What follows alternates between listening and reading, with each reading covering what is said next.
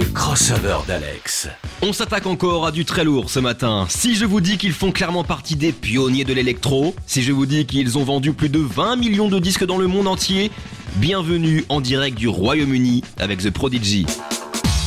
C'est en 1990 que le groupe British fait ses premières apparitions, accompagné de morceaux réalisés dans la chambre de Liam Howlett, l'un des membres des Prodigy. Très vite, le succès sera au rendez-vous et 2 albums sortiront, avant de laisser place à l'un de leurs projets emblématiques, The Fat of the Land. Nous sommes en 97 et cet album fait beaucoup de bruit en Grande-Bretagne, notamment suite au titre Smack My Bitch Up.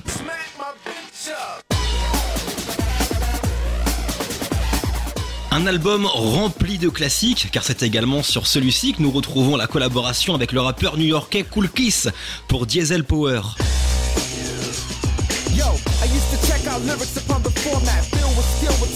On reconnaît ici son style inimitable, incomparable, lui qui utilisera d'ailleurs ce morceau pour l'un de ses albums respectifs en y rajoutant, c'est vrai, une bonne dose de scratch.